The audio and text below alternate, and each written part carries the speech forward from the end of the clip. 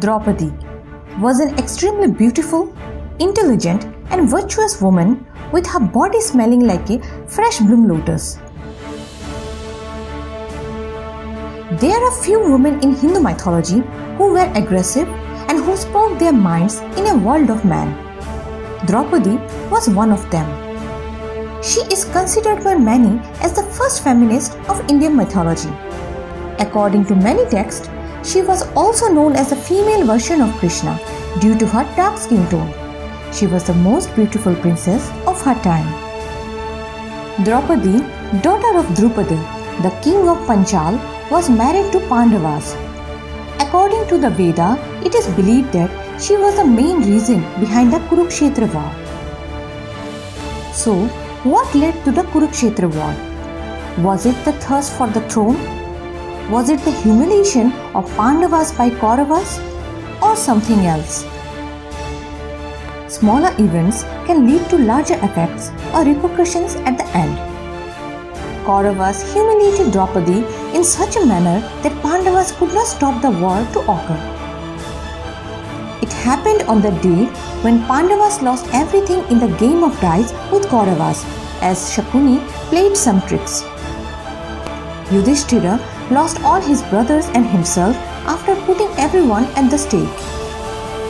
Then Karna suggested they still had Draupadi to wager, and this may become their only chance to win back everything.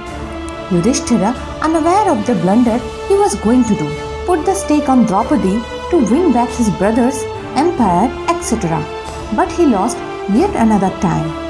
Duryodhana became very happy and stood up and asked a gatekeeper to bring Draupadi to the assembly.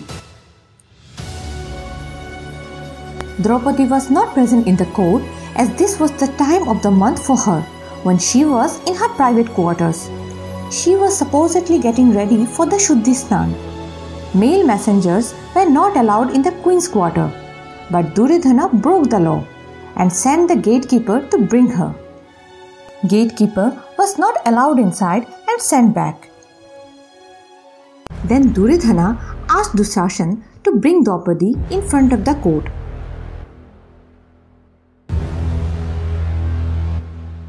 Dushashan forcefully entered her room and asked her to come to the court. She denied it and said, "How you dare enter my quarter?" She was then slapped by Dushashan and caught by the hair. He started dragging her. Her clothes were stained with blood and she felt very ashamed and started asking him not to take her like this as she was in a single garment. Dushashan did not listen to her and brought her to court.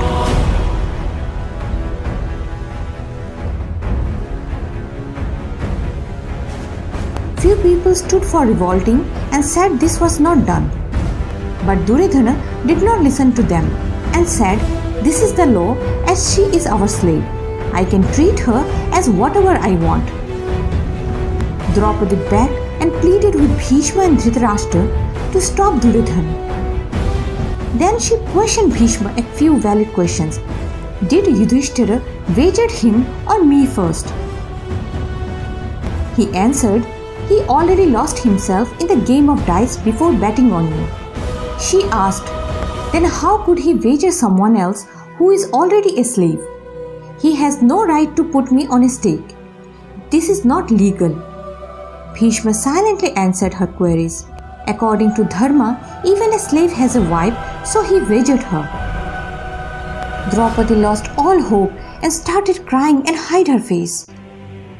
Everyone from Duryodhana's clan started taunting her. Some called her whore, as she had 5 husbands, which was not permitted for Kshatriyas. Duryodhana said, "Come sit on my lap."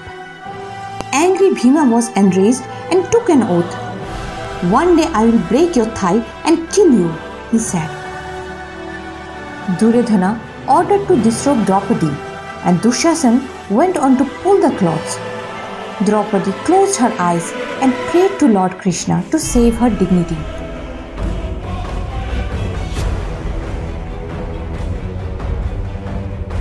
Miraculously, she was not disrobed and the clothes appeared to save her. everyone was amazed to see this. By witnessing this, Dhritarashtra got afraid and ordered to stop whatever was happening.